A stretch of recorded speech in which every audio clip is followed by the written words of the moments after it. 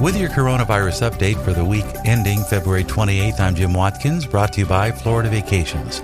First, the global news, then the trends here in the U.S., several updates to report regarding vaccines and mitigation efforts. First, the global numbers and significant trends. New case counts are at just over 113 million, with just under 2.6 million COVID deaths and 88.6 million recoveries so far. Globally, there are just under 22 million cases at this time of people with coronavirus. 99.6% of these patients are considered in mild condition. 92 million people are considered in serious or critical condition as of this report. The 7-day trends, both the new cases and deaths worldwide, 370,600 new cases are the average number of cases being reported across the globe. That's actually down from 370,400, or roughly 2% from 1 week ago. Deaths were also at about 11,700 a week ago, down to 9,576, or down about 18%. That is significant. U.S., Mexico, and Brazil, along with the UK, are the top countries with the highest daily COVID deaths on average. U.S. still leads with 2,132 deaths on average from COVID-related illness. However, that is down from 2,273 fatalities reported about a week ago. Down 6%, fatalities across the U.S. are down 33.2% from 1 month ago.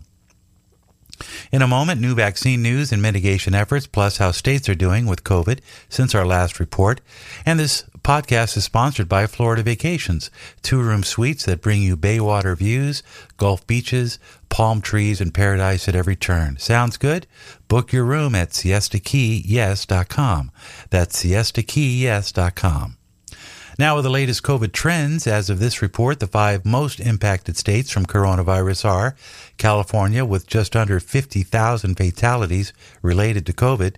New York reports 47,500. Texas, with just under 43,000. Florida, reporting 32,000 deaths.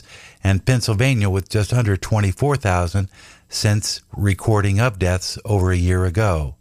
7-day trends on these states looking good across the board. California has dropped from 359 to 338 deaths. Texas has decreased average daily deaths from 191 to 137. Florida is statistically unchanged from 183 to 158, but still down slightly. New York also down slightly in average daily deaths from 141 to 132 deaths from COVID-related illness.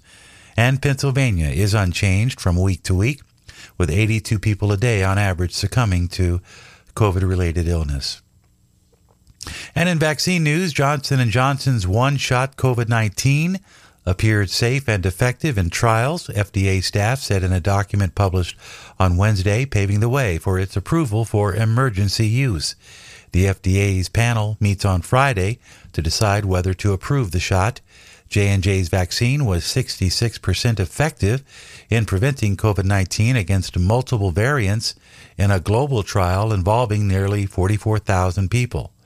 The vaccine was effective in reducing the risk of COVID-19 and preventing PCR test-confirmed COVID-19 at least 14 days after the vaccination, according to the FDA, saying in briefing documents. 3 vaccine recipients did have severe side effects in the trial, but the FDA said that its analysis did not raise any specific concerns that would preclude issuance of an emergency use authorization. And over the last 6 weeks, new cases of infections of the coronavirus in the U.S. have dropped 77%.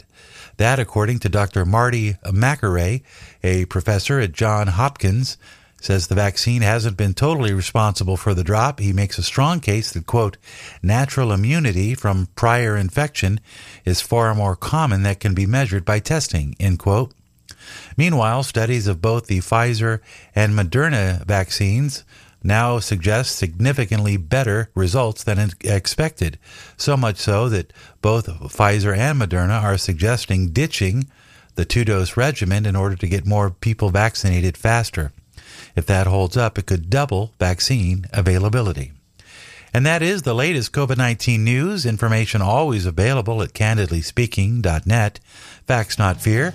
With your coronavirus update, I'm Jim Watkins.